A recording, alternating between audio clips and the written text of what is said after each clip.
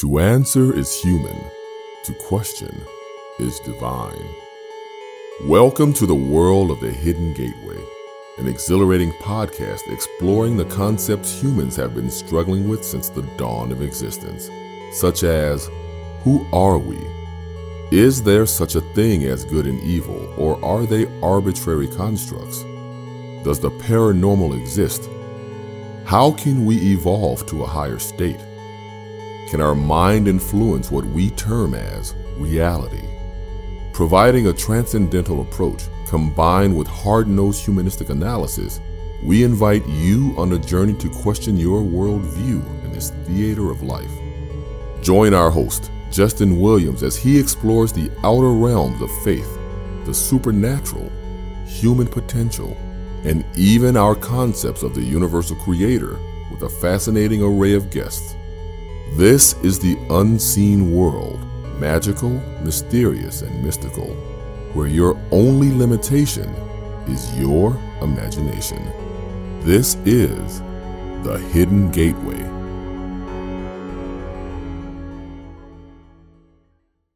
Welcome to another episode of the Hidden Gateway podcast. I'm your host, Justin Williams. Our guest today has had an amazing journey of self-discovery and healing that led him to a spiritual and psychological self-work and the healing arts. He studies and practices meditation, shamanism, as well as various spiritual and ancient esoteric teachings.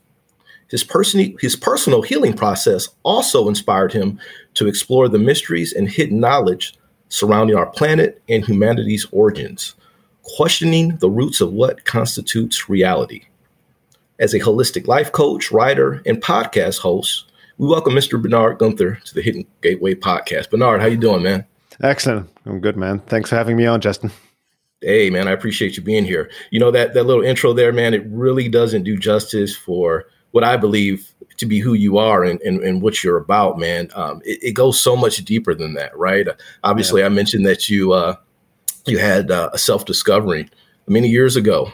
Can you just take a few minutes to tell us about your history and how you wound up to be where you are today? Yeah. Thank you. That's a good point. I always had troubles writing bios, you know what I mean, about your life. I mean, you know, it's more about my life has been more about my, you know, experiences rather than just, just the surface level, so to speak. But yeah, just in a nutshell, I grew up I was actually born in Los Angeles. My parents from Germany came over here. My dad made his PhD in UCLA. But then when I was born in LA, my parents didn't want to stay here. And so they moved back to Germany. I was 1 year old. And I grew up in Munich, Germany. And, you know, early on, my high school years couldn't really fit in. Typical outsider kind of kid, you know, got bullied, whatnot. Not physically, but psychologically made fun of. So I was just always kind of insecure, you know, very emotionally sensitive and all that. And just couldn't fit in with anything and just went along with the program. Until I found drums and percussions at the age of 19, that really like something woke me up, like playing the drums rhythm. It's like finally creatively expressing myself. Like That's how I found God, basically. Like I remember first time sitting on the drum set, it's like, holy shit, something happened transcendental, right? Mm-hmm. And then I knew this is what I'm going to do for the rest of my life. So from the outset and to the despair of my parents, completely irrational, I just dropped out of college. I'm like, started working odd jobs, and I wanted to move to LA to go to drum school, music school, the Musicians Institute back there, and just do that. I played 6-7 hours of drums a day, and that's it, right? And that really initiated my journey, right? Like when I first thought this is what I want to do for a living, come to LA, do the rock star thing and all of that, I quickly become disillusioned with the whole music scene in LA because it was more about like a lot of image and the music business and not too much about art and creativity.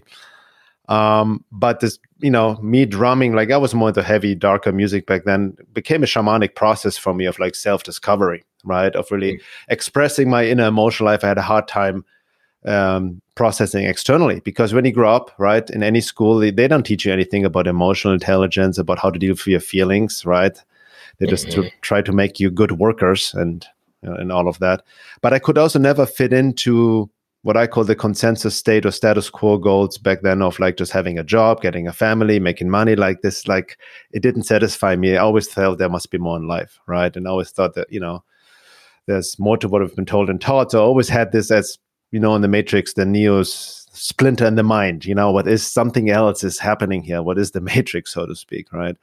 Right. And then I started questioning natural life more, and also started questioning because I was dealing with a lot of depression, despair, so with music helped me to process that, but I had my, excursions into drugs in all of that. And remember one time I hit rock bottom, and I was dealing with suicidal thoughts and suicidal tendencies, and I realized that this voice came in my mind, like, I have to figure myself out. Who am I? Otherwise I will kill myself. Right. And that question initiated a journey. And I remember then all of a sudden these weird synchronicities, coincidences happened. This one book appeared by Krishnamurti, Freedom from the Known, which really I was drawn to, and that really opened up my journey to self-discovery. And early on, I was always combining, like, wanting to know about myself. So studying psychology, spirituality, Carl Jung early on, Krishnamurti, and, Alan Watts, that kind of philosophy, spiritual philosophy at the beginning. But at the same time, started questioning what's happening in the world too, And I remember back in the 90s, one of my mushroom dealers had when psilocybin mushroom, which helped me in my own journey actually. But she had this VHS tape of David Icke back in the 90s. One of his back then it was VHS tapes, right? Right, I remember that. And one of his presentations of 8 and 6-7 hours long, right? Mm-hmm. And I watched him like, holy shit, okay, here we go. So that kind of opened up, the floodgates, so to speak, to the conspiracy world, what's really going on. I read his first book. And then I started researching my own, delved deeper into myself, and really got more into beyond the basic 3D conspiracy. I got into the UFO topic, the hyperdimensional realities, and dove deeper and deeper, right? Mm-hmm. At some point, I took the New Age pill, right? I kind of took a detour, right, okay. so to speak, and engaged in spiritual bypassing, but throughout the years, then, as the saying goes, tell God your plans and will laugh at you. But at one point, I found another gift. I found the healing arts in my own healing hands, and do massage and body work and energy work, and then kind of pursued that. Started that had my own private practice, for over 15 years. And then people always came to me naturally, for processing. So I started my coaching services at some point. And started writing as well. At first I started just writing because it helped me to kind of organize my own thoughts, my own research, right? Just to writing it out, and also helping to connect to others. But that was back on MySpace. I don't know if you remember, way before. Oh, Facebook. yeah, I remember MySpace. Yeah, back in the day. I was writing on there, and then my friend told me, you should have a blog, and I don't even know what is a blog. That's interesting. So I started my own blog, Veil of Reality. Also, I think it was early 2000, and started writing. And I remember a friend helped me then make films out of my own writings, Time of Transition, Love Reality of Time of Transition, and another UFO documentary we made, UFOs, Aliens and the Questions of Contact. That was already over 10 years ago. And then it kind of everything took off, right? I got, people became more aware of my work. I got on Facebook. I got invited to more interviews. And I deepened my practice. I started even hosting retreats down in Peru with a Peruvian friend, because I always realized in my journey that, especially as it's becoming more apparent now, the importance to combine the inner and outer work, right? Okay. Meaning inner work, the necessary inner work to face our shadow, our traumas, wounds. We all have to varying degrees, right? To find out who we truly are, to heal ourselves. And the outer work to understand the world, right? To question, to do research and all of that. And mostly I've found in my journey that people, generally speaking, fall into two camps. You have a lot of conspiracy-minded people. They are kind of stuck in the outside world, right, of just the blame game, and don't engage any inner work. And some people can get too involved in their own, the New Age, right? Oh, it's just about me, my reality. Who cares what's going on out there? And both things are, a trap, are not integral, So it's important to have this integral approach. So that's kind of, I guess, summarizes in a nutshell where I'm at. But, people ask me, why do you do what you do and how did you start off? And I always can summarize it in one sentence: because I suffered, right? Because I couldn't fit in. Dealing with depression, I needed to understand myself and the world, and that opened the floodgates, so to speak. Okay. So I heard you say early on something clicked at that low moment. You recognized something, and you asked what needs to be done. Who am I? You were looking for that identity. With that, definitely a newfound sense of freedom. Yes. Yes. Definitely, because that was if you look at esoterically, that was always facing death, basically. I think a lot of people who deal with suicide, I was dealing with suicidal tendencies, suicidal thoughts. I literally wanted to kill myself. Behind this death wish is like, I feel is more deeper. Is what people want to kill is actually the ego personality, all the suffering, and experience the true self, right? But then people mistake it for the physical death. But ultimately, it's about the rebirth, even in the Christian tradition, right? When Jesus dies on the cross and resurrects, it's a second birth, meaning death to the personality and be reborn in your true self, right? Right. So that's kind of the alchemical process, so to speak. So in that instance, I had my first dark night of the soul, as it's, many people can maybe relate to it, and my first, rebirth experience, so to speak, of facing myself. And when you face yourself, all your conditioning, your wounding, your trauma, the lies you've been telling yourself, it can literally feel like a death to the ego personality, right? Because of what we identify with, right? We all tend to identify with beliefs, ideas, wants, needs, desires that are literally not our own, but compensations because of our wounds, of our own inner insecurities, or conditioned, right? I see this a lot with people. A lot of people have aims, desires, and needs that are conditioned externally from society, from culture, right? Telling them what bring them happiness, but they are not their own. And as long as they pursue them, it's like trying to fill an empty hole. They will never be satisfied, never find true happiness, contentment, or fulfillment. Right. Well said. Now, the matrix control and everything you just spoke of in regards to people not having that fulfillment, is it your belief that this has been purposely put in place for people to feel this way and not be able to identify with their true selves? Yeah, I feel that's, this is, how can I say this? The way the matrix works, it's external and internal within our minds as well, right? And the big illusion we're living in, that if we feel separate from everything else, so we're constantly externalizing, right? So we're always seeking externally ways to make ourselves happy. I'm not even a big fan of the word happiness. Happiness always nowadays is based on certain circumstances that have to be in an external way to make ourselves feel happy, right? And I came also across, I don't know if you heard of Adyashanti, I like his work as well, about this whole awakening process, because nowadays it's very hip, to talk about awakening, the great awakening, I'm awake and this and that. I would never consider myself true awake in the true meaning of the word. We're talking about enlightenment, right? Maybe I'm aware of certain things that's happening in the world and some deeper aspect of myself, but certainly not fully awake in the bigger sense of the word. But Adyashanti said something very interesting. A lot of, and I'm quoting him, paraphrasing him, he said, a lot of people, when they say they want to awaken, is actually they don't want to awaken. They just want to be happy in their dream state, right? Cool. They want to awaken in their own terms, because awakening in itself, it's not this new age idea of like this, going just up to more bliss, love, and light and oneness. It's a descent into hell first and foremost, the shamanic descent into hell. That's the death, where we talk about the rebirth, right? It's the ascent and descent at the same time, and battling demons within and without, right? As Gurdjieff would say, coming face to face with the horror of the situation, not only externally in the world, but your own shit we have suppressed for lifetimes and just always externalized, and you're constantly in the victim blame trap, right? The ego always likes to be in victim and blame others for your circumstances. So once you really sincerely walk on the path towards awakening, you have to take responsibility for everything you feel, everything in your life, and not blame. And that's, the ego doesn't like it. So Right. it's that's the threshold to cross, how they say in esoteric science, that kind of separates the wheat from the chaff, so to speak, of people who truly do that work. Because I've seen a lot of people engaging in it, but once it gets too difficult, they go back to the consensus state of status quo and maybe still externalize everything. But the work itself is messy, right? It's really like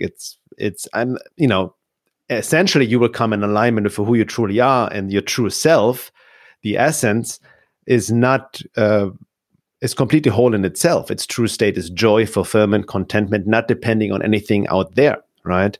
Right. So it doesn't mean that you don't have to have any desires. You can still have fulfillment, but the problem comes in when we use external means to make ourselves happy, when we identify with that, right? Or give that the reason for why we feel happy. And going back to your question, the Matrix uses that. Even A.H. Almaas, I like his work a lot.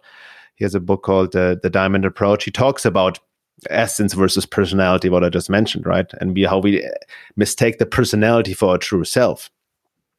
And he talks about how we're disconnected from essence, have all these holes within ourselves. And then we try to fill our holes externally, right?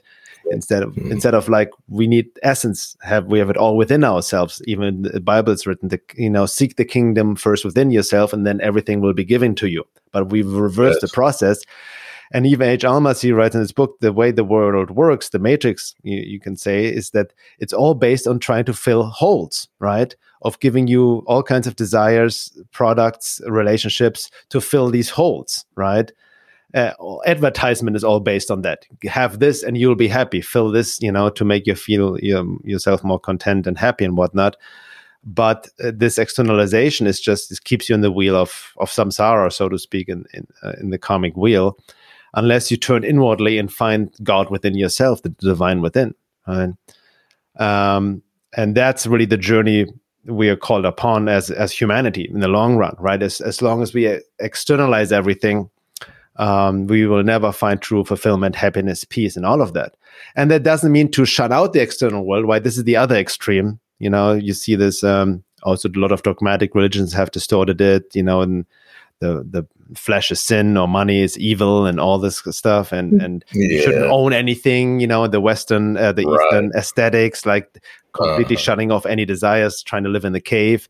That's the other extreme. We need to spiritualize, not deny physical reality, but come first from being an essence. And the more we connect it from within, we can still enjoy abundance, have desires, and all of that, but you're not attached to it. You know what I mean? You don't mistake that as the source for fulfillment and contentment. So that's a reversal. Right. Makes me think of the Bible verse, money is the root of all evil. A lot of people, get that wrong. It's not money is the root of all evil, but the love of money. Love of money. Yes, exactly. Love of money is the root of all evil. So how does one stay grounded in that? Is it just staying focused on the Father, God, the Creator, the universe? Is that the best route to go, to stay focused when dealing in this matrix? I would think that to a certain extent, you would kind of have to, quote unquote, play the game in here, right? That's part of it. But just to take it back, I would think before one is able to be strong in that, you have to go through that pain, that shadow work, as you said, right? To build up that strength through those different experiences. Yes. Yeah, I would say there's even a lot of gifts in our shadow, in our trauma, right? There's something hidden, like there's a secret cargo. And I've experienced a lot of gifts and talents once I've really faced that. Like you really, like I mentioned before, I found my gift of healing hands, of like a natural talent to do body work and work on people, and my writing gift and all of that. That just happened as the more I work on myself and go inside, the more these gifts and talents come up, right? In a sense, and naturally in a way, because it really connects you more to your unique, what I call soul purpose, right? And soul purpose, not necessarily a specific thing you do, because we're like, we're very unique beings. Like I mentioned, even with the bio at the beginning, right? We are so conditioned to focus on, my name is Bernhard and I do this and I'm a body worker. So this box, I'm way more than that. You're way more than that. We have all these different facets. We're multidimensional beings, right? Who knows what I will be doing in 5-10 years from now? I have no idea. Like I didn't quote unquote consciously plan on doing what I'm doing now 20 years ago, right? Mm-hmm. But the more you do turn within, you connect more to essence. You align more with what I call divine will, the higher will of God, right? Which is nothing outside of ourselves. You become a unique expression of that, and everybody has that unique expression of God and the divine manifested through us, right? That's also for me. Then that's why I don't even believe in competition, because I know I can do something better than anybody else if I stay true to myself, if integrity and humility, right? Boom. Just like I can honor somebody else is a unique, beautiful expression of divine will, and like, wow, more power to them, right? But the tricky part is only when ego gets fully evolved and take over, and we think we're the source of that. I know that I'm trying the best to align with the higher will, the divine will, whatever you may want to call it. Even when I write, I feel I'm something tapping into something and just downloading something, and the more I'm connected to essence, the more that this channel is open, right? But going back, what was the original question? So, because before I go on a tangent here, what were you asking right now? Oh, I was just asking if you have to go through that shadow work in order to and get those experiences from the shadow work in order to stay strong in the source and the Father and the Spirit. Exactly. Yeah, exactly. That's the same. Mm-hmm. So for me, it's very important to combine both what I've noted in my work, and also this is the work I do with others and my wife. We host online courses, Embodied Soul Awakening, where we have this integral approach, what we call the fourfold approach.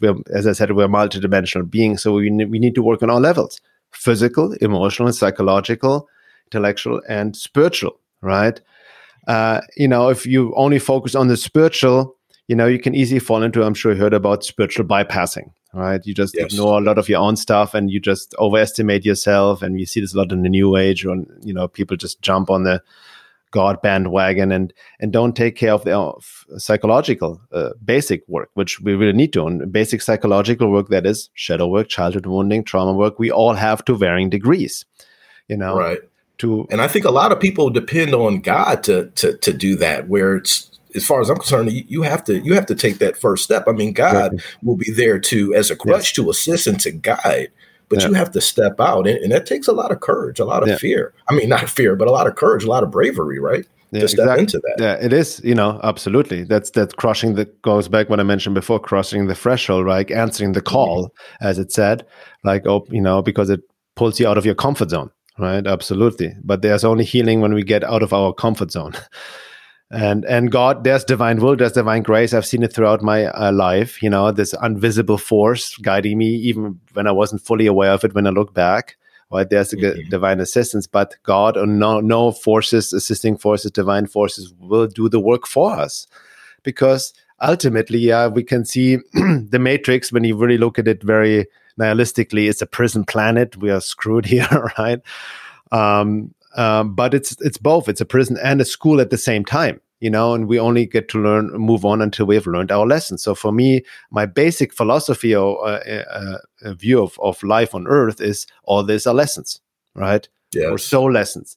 The ego judges something as good or bad, but from the soul perspective, it's all just experience, because we are eternal, right?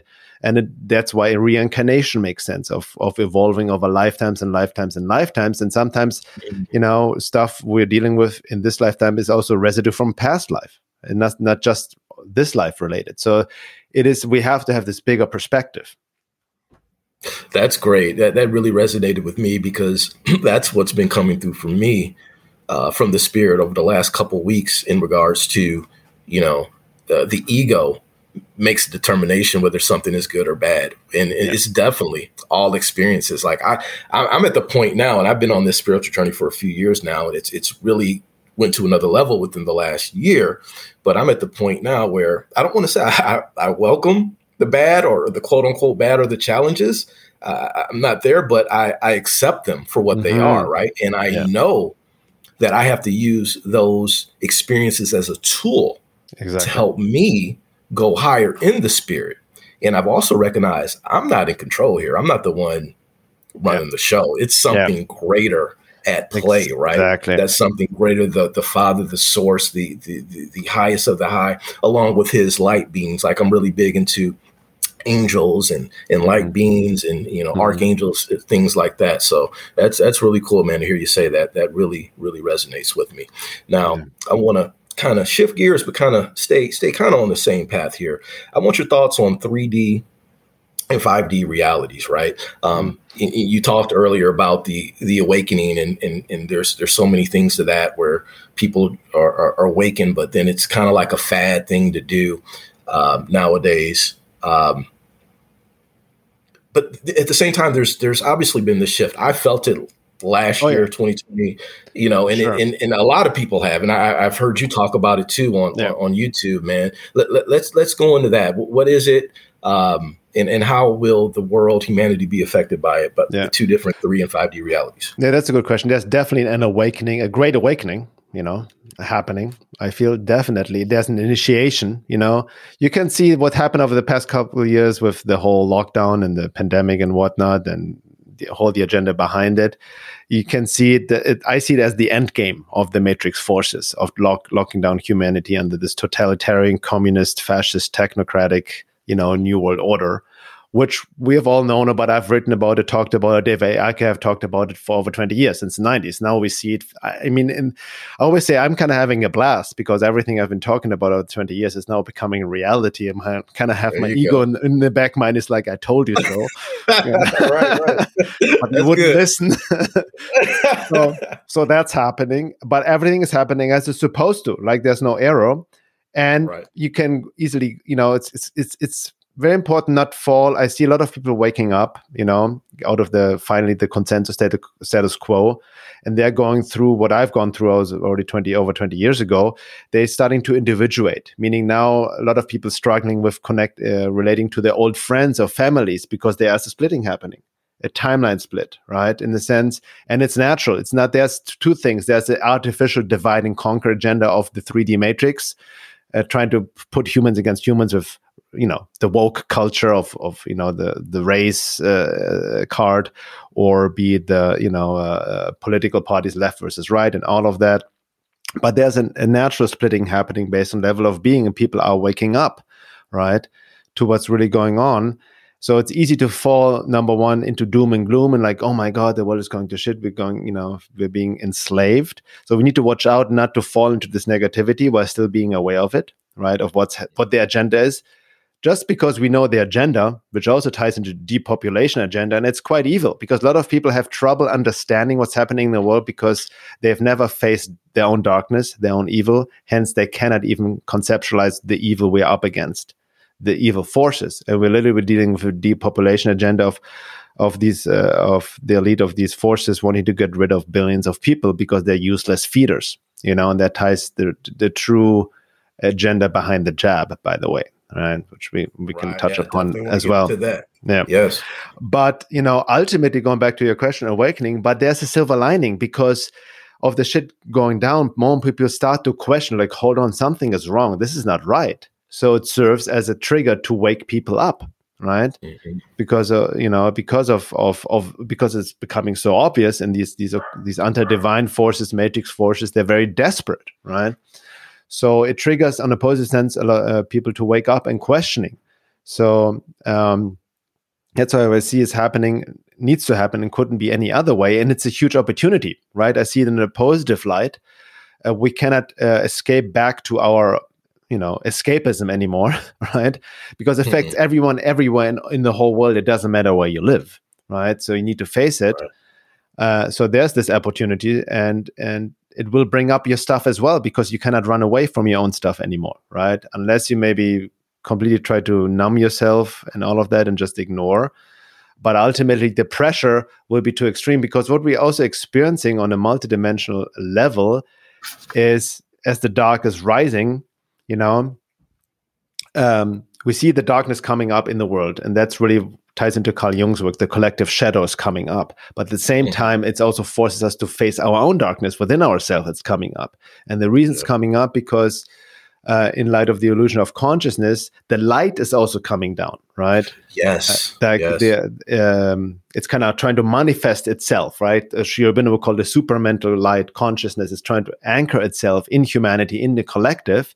But by anchoring itself to raise to the higher level, it brings up everything in the shadows. So there's no other way around it. It's again the law of ascent and descent, right? Meaning you can rise only as high as you're able to go deep into the shadows and make the darkness conscious in the world and within yourself.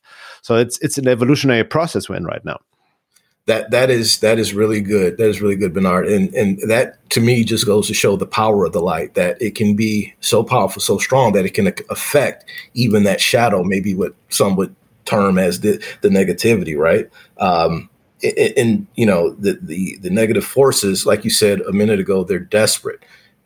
Maybe they're desperate. I mean, they've always been there at play, but as they see that light descending right now, like you said, they want to they want to get crazier than ever. It seems like they see that humanity is waking up. They want to keep imprison as many people as possible in the frequency prison, right? Because if you know my work from a higher perspective, that's the topic of all topics, hyperdimensional perspective. They use humanity as a food source, right?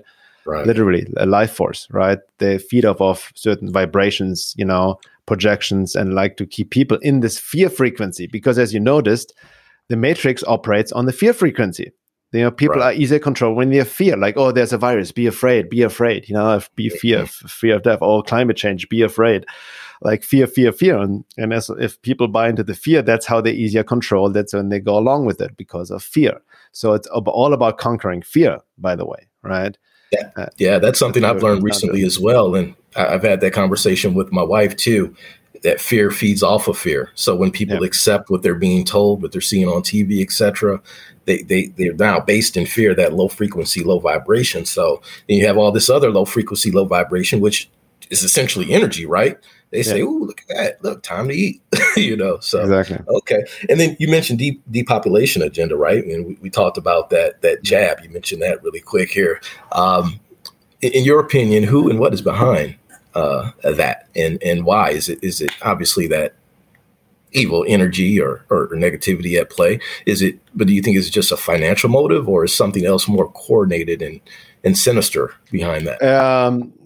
It's way beyond just financial motive. I mean, that's on the surface. Yeah, of course, all the pharmaceutical, big pharma industries, they make billions of dollars. You know what I mean? That's part of it. It's power, money. But it goes way, way deeper. I mean, I don't know if I've written an article about it a few months ago on my website called the Long Range Matrix Agenda and what we can do about it, where I kind of lay it out in a nutshell, right? Okay. But it even goes back to, and that's where I quoted Rudolf Steiner. And I'm sure you've heard of him. And he, like over 100 years ago in a talk in 1910 in Germany, talked about what's happening right now, right? Of the dark forces kind of invading humanity and also possessing humans and developing medicine. And he literally mentioned, vax, so to speak, literally mentioned the word, to drive out spirit out of humans, to make people spiritless, so to speak. So they're disconnected from their soul, right? So that's on the metaphysical level. What, and I've written about this before. Like one of my ebooks is called Timeline Reality Split and the Hidden Forces of Life. It's free, available on my website, where I talk also about the agenda. I wrote about this 5 years ago, and now we see it happening from a hyperdimensional perspective.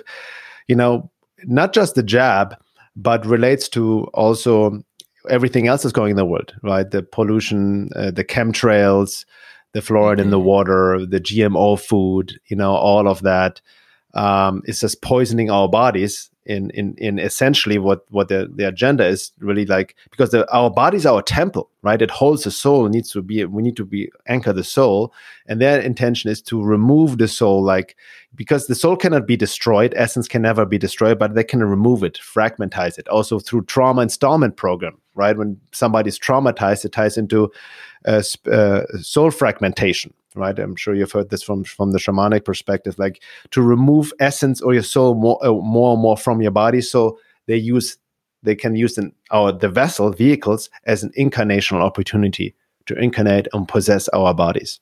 That's the long range agenda, right? And there was a really fascinating not testimonial witness, like this French lady, French healer in France, and I quoted her as well, was doing some energy work of somebody who just got the jab. And she noticed that, she's very psychic, that the soul is very much removed, just holding on with the string. And then he got the second jab, and then was removed even more, right? That the soul would not go back into the body. And so that's what we're dealing on a metaphysical level, right? Because they want to prime our bodies for takeover. That's the actual alien invasion through our own bodies, on a hyperdimensional level, right? These occult forces, as Sri Aurobindo talked, wanting to possess humanity, using us because they need our vessels to work, to exist in this 3D reality. So that's on a very fringe, esoteric, hyperdimensional level. Now, on a very basic physical level, you ask who's behind it. I mean, this. You can go into the basic 3D matrix, right? New World Order, the Rothschilds, the elite, the secret societies. I don't think there's just one fraction. There's different fractions, and there's maybe a lot of infighting because psychopaths, they fight amongst each other. But from my perspective, even the 3D outlet, they are just puppets themselves of these hyperdimensional forces, draconian reptilian forces, right? Right. And they're not even aware of it. But they also, on a basic 3D level, yes, they want to kill off a vast majority of humanity. It's 8 billion people. It's too many, literally, as they call them, useless feeders, right? Mm-hmm. You have I forgot the name, the stones, Gregorian stones, you heard about the... Right, yeah. Then where they had it even in stone, their whole agenda about reducing population down to 500,000 or something, and all that. So what we're seeing right now, with all already it's happening with the jab, injuries, the deaths, and all of that, which the numbers are way higher than we're being told, even higher than what is reported, because a lot of things are not reported, and then the mainstream is obviously censoring it and all of that. But the way I see, these are not quote unquote accidents, right? Or, what people understand, this is on purpose. This is the whole agenda, right? And we see the real side effects and effects in 5-10 years from now, because the jab is also a time bomb, right? It really genetically modifies you and destroys your immune system, can, easy access for other diseases and illnesses. It also proven to affect, the womb of women. It also negatively affects the sperm of men and the prostate, right? So it's all about sterilization as well at the same time. Mm-hmm. So we might see mass deaths, in a decade from now. And I'm not trying to get into the doom and gloom. I don't think, if somebody got the jab, everybody's different too. I'm not the person who says, okay, if you got the jab, you're screwed. That's it. Mm-hmm. I think anything can be changed and healed if you're aware of it, and if because all is about frequency as well. But there's a really deep, dark, sinister agenda behind the jab, right? They have used, the pandemic and whatnot as a pretext for the jab. That's it. And even right now, what's happening now with Fauci coming out and like, oh my God, the lab, and it's a bioweapon. For me, this is distraction because it still promotes the jab. I'm right now in the camp of more like I think David Icke had talked about this, Dr. Andy Kaufman and all of that, like actually questioning modern medicine, questioning germ theory, right? And all of this in virology, and what is a virus actually? Has it actually been isolated and all of that? And you cannot question these things at all because you get censored right away on that's YouTube. Right. That's why by the way, I'm once again in 30-day Facebook jail because I questioned the virus theory, right? Right. So, so there's a lot of different levels to look at it from. So just try to summarize it in a nutshell. Okay. Now these evil energies, evil entities that say control the elite, right? The Rockefellers, these people that allegedly run the world. Where did they come from? Have they been here forever? Were they put in place to help humanity keep a balance for us to bring on the things that we deal with, to keep us in this prison planet? Is it all a part in your thoughts? Is it all a part of the big plan? I mean, what's up? What do you mean plan? The big. What do you mean by big plan? For what they have in place, what they're trying to do to the world. Yeah. So these forces, it all becomes very paradoxical depending what level you look at it from, right? You can look at it the basic matrix 3D perspective, right? And then you see all the 3D matrix. You can see it from the 4D perspective, the hyperdimensional matrix. These are called forces, alien forces that have been around for a long time, just existing outside our sense of perception in another density or dimension, right? Then you can look it up from the level of the psyche, like Jungian psychology, that they're also part of our own psyche, of our unacknowledged shadow. And you look at it from the level of the evolution of consciousness, right? And then you see that they play their part in the evolutionary process. So they have, like, when you really study esoteric teachings, these are called forces, whatever name you want to give them. They've had given different names. They've been given draconian, reptilians, archons, Wetiko, the Jinn, from the Arabian mythology, from Sufism, predator from Castaneda and all of that. So different names for the same force, so to speak, evil force. But they have their teaching function as well, right? That's when you study esoteric teachings.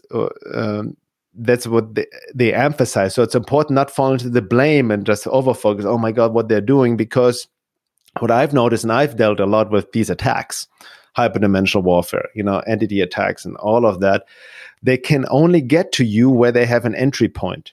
And the entry point is related to some of your ego blind spots, trauma, shadow aspects, and all of that. So whatever they get into, they highlight then the issue, right? So you can use it as a teaching function to become more aware of what's really going on. Even now with the world, as it's becoming, as I mentioned just briefly before, we see the crackdown as the draconian measures and what they're trying to do. So they make things more obvious. So you can use it as a teaching function, so to speak, to become aware of the evil, of the darkness within yourself, for healing, for integration, right? And the more we integrate, the more we heal through our stuff, the more connect we to essence, who we truly are, the less they have an effect on us. And that's the true secret to reality creation. That's the true secret to raising your vibration and ascending. It's not like the new age. It's not just about I'm going to do some breath work and raise my frequency or think positive thoughts. No, the true way to raise your frequency is by removing that it's in the way of who you truly are, which means going deep into the difficult work of shadow work, trauma work, getting, through the process of the death of the personality and connecting to essence. The more you bring back your soul and anchor the soul, embodiment, these forces cannot get to you, because what they want, as I mentioned before, they want to remove the soul from the body. So that's why the work of embodiment truly means anchoring the soul within yourself, connecting, strengthening your connection to God and the divine, is the most important work we can do for ourselves and the world, to anchor the light within our bodies, to spiritualize, right? We are frequency anchors. That's what we are. And that's what we need to. We need to anchor the frequency of the new world. But it's not, happening again by just meditating on love and light and all these kind of things, but doing the difficult work, right? So we can really be the carriers of the light of the new earth. So going back to what you mentioned before, these forces, it's very paradoxical, right? Understanding also the law of duality, that we're dealing with forces that are trying to enslave us, but at the same time, it's the remedy. They have a teaching function. I had a great podcast with Paul Levy on my channel about Wetiko, and he talks about it from a Wetiko perspective, the Native American idea of these forces. And he also said that Wetiko, represents the evil in the world, but it's the cure, it's a remedy at the same time, right? So it's very hard maybe for the egoic logical mind to conceptualize these or kind of bring together these opposites and paradoxes, but that's really what it is, because I've seen it in myself. Like, if you really understand, that's why it's important to also understand or have the bigger picture in mind in light of the evolution of consciousness, right? So we don't get out of our tunnel vision or subjective tunnel vision of what we think is like, again, good or bad, the ego as it likes to judge. Because I can go, if I look back into my life, maybe you can relate to that, some really bad experiences, and I thought, oh my God, my life is going to shit. I have some nasty breakups and all of that. And I'm looking back, no, there was actually grace. There was tough grace. There was like a divine intervention to put me back on my path, but I was screaming against it because I didn't know what was good for me. God knew better, right? So that was actually an initiation and a very important lesson I had to go through. But when I went through it, I was like, fuck, this sucks, and I was blaming everything and anyone. Every time. So I feel that's similar with the situation we're in the world right now. So this is a big lesson right now for humanity. Now, is that lesson for everybody or everybody's different? That's a good question too. That's another thing. Like we have to talk to my wife Laura about this, because a lot of people we get who just wake up, as I mentioned, they are really upset. Why can't everybody see this? Why do people just go along with it? It doesn't make sense, right? Because what we naturally do, we project our own awareness and soul potential and how we think and feel into others, right? Not realizing that with 8 billion people, there are vast different levels of being, right? Ties also into another esoteric concept, which I've written about on my website, Organic Portal. Soul is humans. Not everybody has an individualized soul, but they're just really running automated machines, programs. Man, I heard you say something similar. I heard you say something about on another podcast you did, psychopaths, where 6 to 8% of the population are born without a consciousness. Yeah, exactly. And genetic. And those mostly in positions of power. And they, that's another, exactly. That's really important to understand the vast different levels of being and soul embodiment. Gurdjieff, the esoteric teacher, he said something very profound.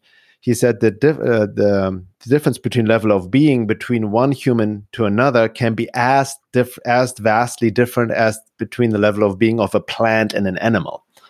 Oh. So we have to understand that also during this time, not everybody's here meant to wake up. That's not part of the evolutionary process. Again, we have to look at the bigger picture. Some people, some of us have been in this journey for a long, long time, lifetimes over lifetimes, and we are ripe for this awakening, right? It doesn't happen within one lifetime. There are a lot of people, it's incarnation, they just quote unquote graduated from the animal kingdom. It's their first incarnations as very young souls, right? They're just here to experience physical reality. They are not, even from the bigger picture perspective, meant to wake up during this cycle. So we need to honor that. Right? That's totally fine. Yeah. That's just fine. Yeah. Because we have also been there at some point, right? In there you go. Consciousness, right? So that's where we need to reconcile, right? It's not about, the ego can easily hijack the process. I'm not taking myself out of the equation. I have a whole lecture and an article written about the trap on the path towards awakening. And one of the traps is the superiority complex, right? It's easy when we feel like better than the sheeple and look down on people. I'm not taking myself out of the equation. Like it creeps up, right? So we need to watch out that we don't use these concepts in order to make ourselves feel better than others, but understanding it more objectively where everybody is at, right? Well said. Ultimately, all is one, right? But just because all is one doesn't mean that we're all the same. So that's what I understand. Yeah, like the old saying, anytime you point a finger, there's one pointing back at you, right? Can't forget that we were once there at some point in time, if time even exists. But you know what I'm saying? Yeah. Hey, so I want to talk a little bit about plant medicines. I saw on your website that you had your first psychedelic experience in '96, yes? And yeah, exactly. Yeah. Okay. Yeah. Okay. Yeah. How has that changed your life? And obviously, people use plant medicine as I would think as a tool to bring more awareness. I actually had my first psychedelic experience back in April of this year, where I attended a 3-night ayahuasca ceremony. And people that listen to the podcast, that you've heard this story before, but the best way for me to sum it up, Bernard, is I literally walk with God for 3 nights. That is the best way for me to say it, man. So I want to hear about some of your experiences using the plant medicines and how they helped you as a tool, and maybe what you learned from those experiences. Yeah, that's a big topic. It's a two-edged sword, these medicines, for better or worse. But in my early, as you mentioned, in the 90s, I got deep into my musician years living in Hollywood. I got into heavy drugs. I was first, before I got into plant medicine, I had my amphetamine days, cocaine, speed, meth. I was shooting up heroin and for a month and whatnot. Not because, honestly, I never got really addicted to something. I was just exploring it, you know what I mean? Like almost the rock star archetype. Oh, what is this? Why is it so? What I had the attitude when it's like something is bad and it's you shouldn't be doing. Okay, why am I not allowed to do this? So I was just experimenting, but it definitely put me down also didn't help with my depression. Obviously, right? It was just numbing stuff. But then all of a sudden, my friend came and gave me one day mushrooms, magic mushrooms, psilocybin mushrooms, right? And that opened up a whole new doorway. Right. And I first came across psychedelics, mostly psilocybin mushrooms and LSD at raves out in the desert. That's how desert raves. Right. We used to go once a month, and partying was fun. It's almost like a rite of passage in itself. So that's when I first was introduced to mushrooms, and that connected me, similar to you, to something higher. I felt I was experiencing God. It was just amazing. Right. But then, so at first I was using it recreational as a party drug, right? But then I noticed, hold on, there's something deeper, because my stuff would come up, felt the healing capabilities of these plants on a deeper level, because I was facing my childhood wounds. I had insights to my parents. I'm like, oh my God, I got to approach this differently. I cannot just use it for partying. There's something sacred about it. So I stopped using it in any party settings. And then I got into, I don't know, have you heard of Terence McKenna and his work? Yeah. Yes. And then I did his, heroic dose, as he calls it, 5 grams. And I worked with that in a while by myself. I literally would lock myself in our rehearsal room, soundproof, lightproof, complete darkness, take 5 grams by myself, and let's see what happens. Ooh, right. And that's when I had first, also, besides the amazing healing experience, but that's how I got introduced to the alien topic, UFO topic, the hyperdimensional topic, because of all these experiences of alien entities and beings and other realms, right? Which were very real to me. It was not just hallucination, right? So I had all these intense experiences. So I was really experimenting. I was basically a psychonaut, really going deep, high dose. I think the highest dose I ever take was 8 grams of mushrooms. Wow. But then I had also the near-death experiences. I was pushing a bit too far, and then kind of God put me straight, so to speak, because my ego got a bit involved. But it helped me early in the 90s. It helped me really, and now it's actually proven that it helps with, nowadays, it's been scientific research out there. Psilocybin mushroom helps with trauma, helps with depression, helps to heal your brain synapses and pathways and all of that. And so I feel that's what I was doing. And it helped me a lot in my process, also insightful. But I also did too much too fast, and I didn't have the necessary psychological knowledge or foundation to then or tools to apply to really be more grounded in my body. So it put me too far out there, right? It brought up too much too fast, and I think that's the danger with these things sometimes, right? And then I also spent time in Peru, many years in the jungle and in the Andes. Worked with ayahuasca, also more with my Wachuma, San Pedro cactus, right? Okay. It's also a beautiful plant. And I met a really good friend who I consider my brother, who is a Wachuma shaman, and I worked with him, for many years. We were even hosting retreats together and work with that plant.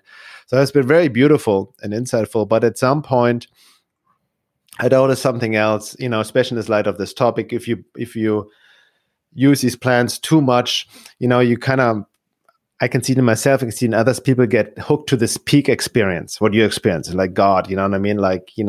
This realization.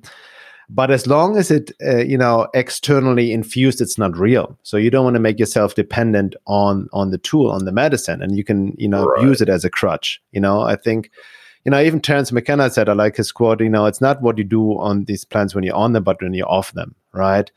And I've noticed, what was more important than the insights that I got on these plants, then I need to apply this and do the work in everyday life in the sober way, right? In a ground way to embody it.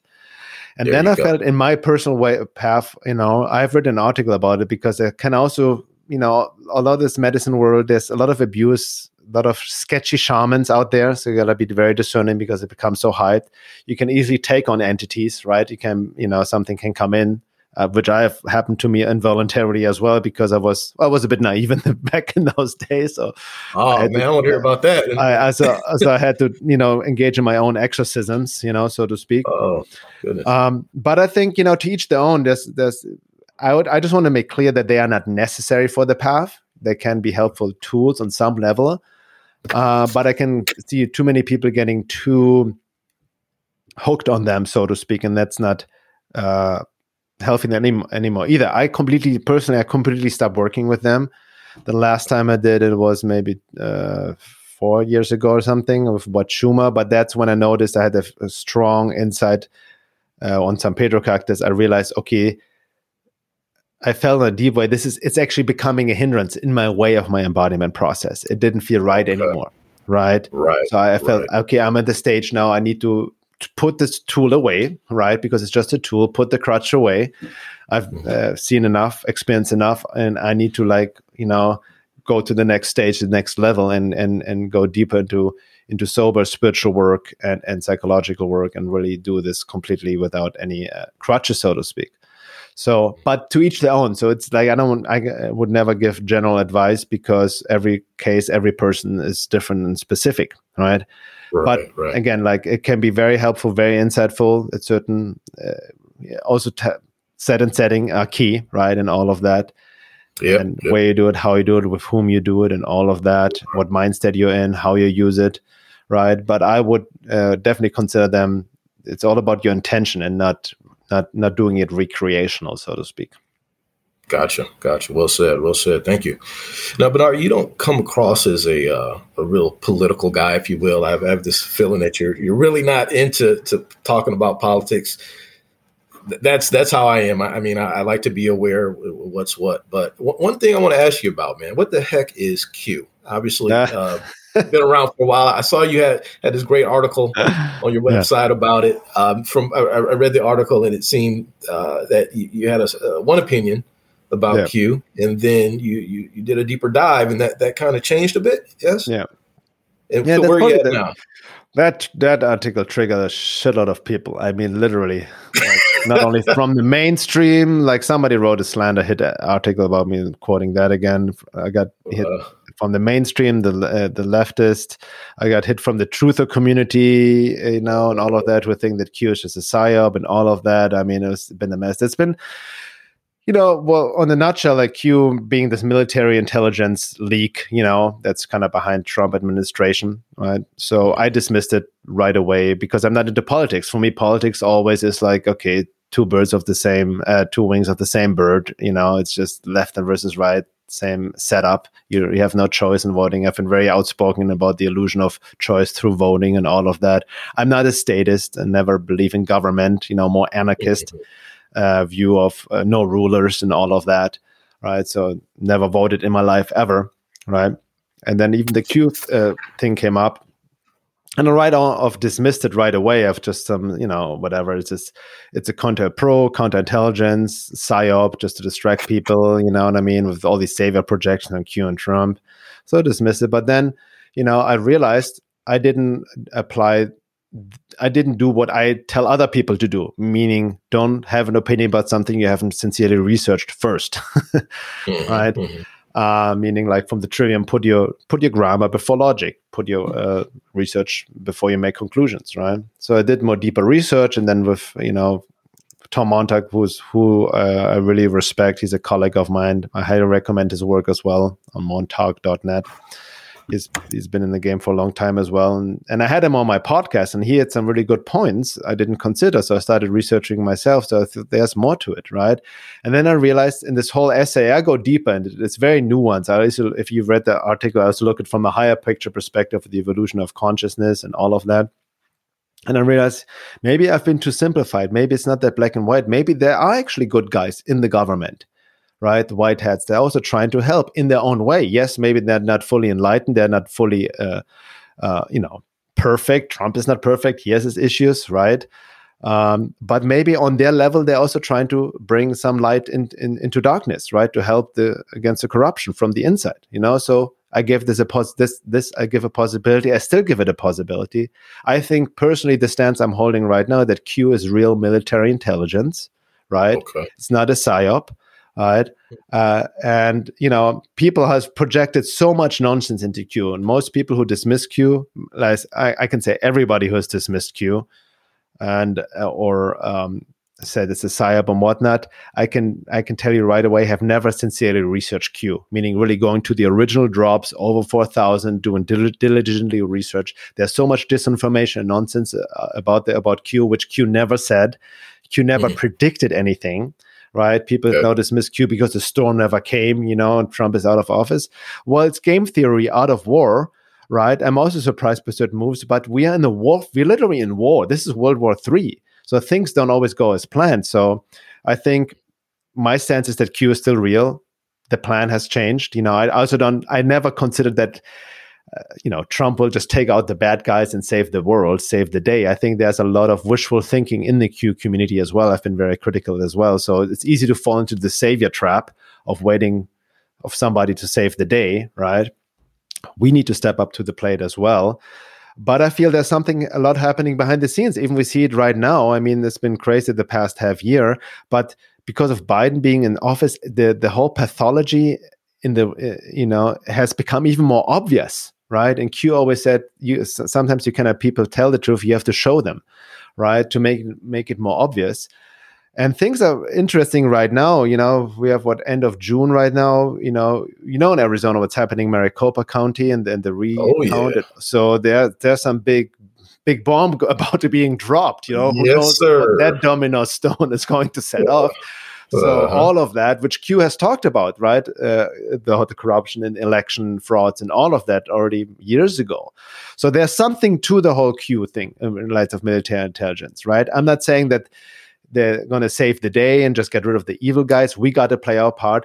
But regardless, I feel this whole Q drop and Q movement has actually contributed to the whole awakening, right? Of making people aware of a lot of things. And I can say, and I even wrote this in my article, a lot of what Q dropped, I've been aware for 44 years and decades, right? Like in my own research. And now all of a sudden, all of this right-wing, now all of a sudden I'm a right-wing conspiracy person. Right? When I've been talking about this stuff for 2 decades, right? I've been called everything under the book. I've been called an anarchist, leftist, hippie, new ager, white supremacist, right wing, shill, controlled opposition, everything under the book, So people just love to project, and but that's what it comes down to. I think there's a lot happening. There's a lot happening we're just simply not aware of. It's also acknowledging the unknown, right? And I think there are some good forces happening, working within the government on their own level, right? They're not spiritually enlightened, right? I'm not necessarily a nationalistic guy. I'm not even about make America great again. I'm not about going back to the old days. We need to evolve to a higher level. But what I have warmed up to, because I always was against patriots and the flag, and I don't like flags and all of that and nationalism. But I'm also from Germany. I'm not from here. But I've learned over the past year, I really, especially after moving to Arizona here, which is people are way more grounded than California, especially LA, and more real, authentic. I appreciate the patriotic spirit, right, of people who are standing up for the Constitution, and I think that's necessary. I'm not saying that's the end of it all. Right, we need to evolve beyond, at some point, national identifications as well, but not under this forced uniformity of a communist, totalitarian New World Order. Right, so I give validity to that. If validity, even we see even with Trump. Before I never cared about Trump because I couldn't care left or right, and I feel I have a more objective view about Trump because he never triggers me. It's like a politician. But then I became very curious: why is he upsetting so many people? That TDS, the Trump derangement syndrome, right? That became, I was very fascinated by that, and comparing him to Hitler and the worst, this is the ultimate shadow projection. So he must be a threat to a lot of people. So that's why I became curious, right? So that's the way I see it, without projecting him. I can see on some conservatives and hardcore Trump supporters can, project a lot of savior projections onto him and all of that. He has his flaws. He's not perfect, but he has the right constitution, I feel. He has a healthy sense of self. You may call it a big ego, but you need almost that dealing with all the shit in the system he's dealing with, right? So you need that kind of personality, I feel. But he plays his role, Q plays his role, and I feel they play their part in the Great Awakening. But more is needed beyond Q and all of that. Right. Okay. Well said. Now, we talked about the Great Awakening, and Bernard, one of the last questions I want to ask you is in regards to a article that looks like you have on your website from August of last year, and it's titled "Loneliness on the Path." And I just want you to speak to the people that may be going through that Great Awakening, and a lot of times people start off high. I have all this knowledge, and they're thinking, it's going to be this and this, and they're not aware of the shadow work that you discussed earlier. And one big thing that can be hard for a lot of people is that loneliness. Can you kind of go into that, and what's the best way for people to deal with that? Yeah, that's a great question. That ties into what I mentioned before. A lot of people are waking up and it's exciting, but then they don't realize a lot of other stuff is going to come up, and friction with old friends, associations, and family members. A lot of people already then still attached to it, and they don't know what to do. And then they try to forcefully wake up others, which is a trap in itself, because you got to respect free will. You cannot force anybody to wake up. In your own life, nobody forced you to wake up or forced information on you. It's coming from an inner calling, right? So we need to respect that. But loneliness on the path, I wrote this because it's been mostly a lonely journey for me, right? Even since I mentioned at the beginning, since high school, I could never fit in. I mean, I had friends here and there, but no deeper connection. And loneliness on the path is understanding that the path can be lonely, but that's a lesson in itself, because we always try to avoid loneliness. We don't want to be alone. So we then get hooked on whatever, the internet, social media, Netflix, or we go to parties, or relationships just to not be alone. But that can really keep us from distracted from our unique path. And I feel once you seek truth and sincerely engage in the inner work, we also need to embody or learn to be, content in solitude. That's really what it comes down to. It needs to move from loneliness to solitude. And I lived many years by myself without a relationship in Topanga Canyon in the Santa Monica Mountains, completely in nature by myself, very alone. But I learned solitude. And also then I realized the most important relationship goes back to God, the divine. That's it. The more you connect to God, the divine, to your essence, you're not alone at all. But to realize that, you need to face your loneliness. You need to face your fears of being alone and be in solitude. And then once you find this deeper connection, then you connect to others in a more profound level. Then you even have more fulfilling relationships, even romantic relationships, because you don't use your partner, your friends to fulfill yourself, as a fulfillment, right? For your happiness. Fill that void. Right. Exactly what we talked about before, the holes, because you're already connected to who you truly are, and then you can be more authentic. And once you find your more true self, then that's the true law of attraction. Then you're more whole within yourself. Then you attract more people that are much better match for you, right? In the sense of resonate with you on a much higher level. And it's also about quality over quantity. That's what I noticed, right? Yeah, as you wake up, maybe the pool gets smaller of who you can hang out with. But for me, it's all about quality over quantity. It's, you can have loose associations, go enjoy parties and have small talk. That's easy. But really in-depth connections, I still can count it on one hand, in my personal life of people I can connect to on that level, right? So it is about quality over quantity. But I've also noticed this day and age, there's something beautiful happening in terms of community, right? So once you walk this path and face yourself, and it's the ascent and descent. We have to walk to the shadow of death, so to speak, in the sense of finding our true self. But then, we'll find new relations. Then you really vibrate on a new frequency.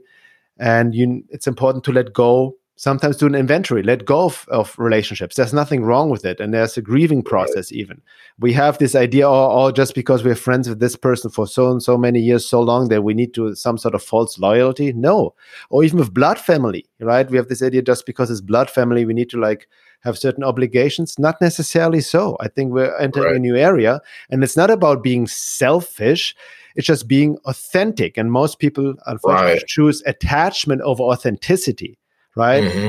But I always say, if you cannot be truly yourself, authentic, and be open with everything with your friends, are they really friends? What is your definition of friendship? That's not my definition of friendship. Yeah, right? There you go. A lot of people let it go. Sometimes I also notice once you're really on this path, people naturally go out of your life. And it's just about letting go, and it's fine. It's to each their own. But going back to it, the Lonelies on the Path, I also made a video on that article. It's really nice. A friend of mine helped me with the video production.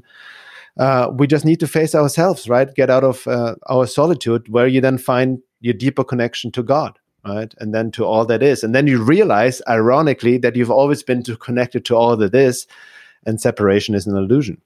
All right, Bernard, thank you so much for that. And one last final question for you, man. What I like to do on every episode is have our guests leave our audience with what I like to call a token of love. So if you could just give a few words to the audience, something they can take with them going forward. Well, I always say, like I mentioned before, in every situation, as bad, as worse as it is, there's a lot of the conspiracy out there, what the dark force, what's happening to the world, so there's a lot of paranoia out there we can easily fall into, right? The negative mindset, doom and gloom. I see this a lot, and hopelessness. But this is what these matrix forces, anti-divorces, want us to be in, in hopelessness, and disempowered. But we are way more powerful than we think we are, and we are way more creative, and they're trying to use it against us. So I like to also speak beyond paranoia, look into pronoia, that the universe also conspires for your higher good. That goes back to the silver lining. That's what I see. Like in every situation, there's, like you mentioned before, there's a deeper lesson for your own sake to step up to your power, to challenge you. Yes, sometimes, maybe, but ultimately to help you, to heal you, to find you back to your true self, to your essence, to God, and empower yourself and access more of your own creativity. So we have more creative power, because the more we really connect to who we truly are, the more we tap into our creative potential, the more we can truly manifest also reality in alignment with what we truly want from a higher perspective, not from our little ego mind, So it's sometimes it's a matter of perspective. We can easily fall into complaint, and hopelessness. And I'm not taking myself out of the equation. So what I found important, not forgetting the practice of gratitude. Right? Oh, wow. That's huge. Because we take so many things for granted. Most of us, we're dealing with what I call first world problems. Like, oh, fuck, the internet is not working today. God damn it. The day is ruined. Right. Instead of gratitude, hey, little things we take for granted, like, oh, I still have my limbs, my eyesight, my health, basic things, which can change like this at any time. So, gratitude is important. Right. And finding the silver lining in any situation. And there's an opportunity, right, to get out of our comfort zone, to step up to the plate and be the change, we want to see in the world. I love it, man. Thank you so much for that. And I tell you what, when you hit on gratitude, that kind of brought things full circle for me, because when we first started the interview and you were telling, your background, your history, I kind of picked up on, not only were you telling about everything you've experienced, a lot of the things you've experienced, but I also sensed there was this great sense of gratitude that came through that I felt, that energy of gratitude. Mm-hmm. So that is perfect, man. And once again, I want to thank you for taking time out your day to be on the Hidden Gateway podcast. I've really enjoyed this. It's been great learning about your history, your beliefs, and your opinions on certain topics. And I certainly hope that the Hidden Gateway audience really enjoyed this episode of the Hidden Gateway podcast. And I want to remind everyone to stay connected with us directly through thehiddengateway.com. And you can also join the discussion discussion on Twitter as well as Instagram. If you'd like to speak to us, please send us an email through support@thehiddengateway.com. And as always, thank you for pushing your mindset towards a better reality. And don't forget to subscribe to our YouTube channel. And you know what, Bernard, I want you to be able to tell our listeners here where they can find you and any projects you have coming up. Obviously, you have a website. Are you on Facebook? You're in Facebook jail. You said that. Any other social media? Facebook is hard. The past 6 months, I've been 3 months in Facebook jail. So that's kind of not the best way. Yeah, my main website is veilofreality.com, VEIL of reality.com. There's all my work, articles, videos, films, interviews, and also podcasts, which I host with my wife. The Cosmic Matrix podcast is hosted there as well. And my wife and I were about to start a new round of a private group coaching program we're hosting. Yes. Man, those look very interesting. I was checking those out on your website, man. Oh my God! Like people, check those out. Yeah, it's intense. It's an intensive. It's like a 10-week. We call it Time of Transition, Embodied Soul Awakening. Where we engage in the work I just shared, the inner and outer work, the holistic work, the fourfold approach of holistic self work on all levels: physical, emotional, psychological, spiritually, in context of the outer work, what's happening in the world, understanding the matrix forces and understanding universal laws. We look at through the lens of evolutionary astrology. That's another big topic. My wife, she's an astrologer and she studies esoteric type of astrology. It's extremely insightful if you want to learn more about your deeper soul purpose and past life lessons and all of that. So we guide people through this intensive program of 10 weeks. It's limited to 25 people and it's by application only. So we hand select people. If you want to hear more about it, know more about it and apply, just go to my website, veilofreality.com. Yeah, those really jumped out at me. The two that jumped out at me the most, and I obviously read about them, was the Time of Transition, Embodied Soul Awakening, and the Hero's Journey and the Process of Embodiment. I mean, those, and I'm sure the third as well. I mean, man, good stuff, man. Huge kudos to you and your wife. You guys are an awesome team doing what you do. That's really cool. And that's definitely going to conclude this week's episode. Bernard, thanks again for coming on. And until next time, I want everyone to stay positive, stay questioning, be love, and be free. The Hidden Gateway out.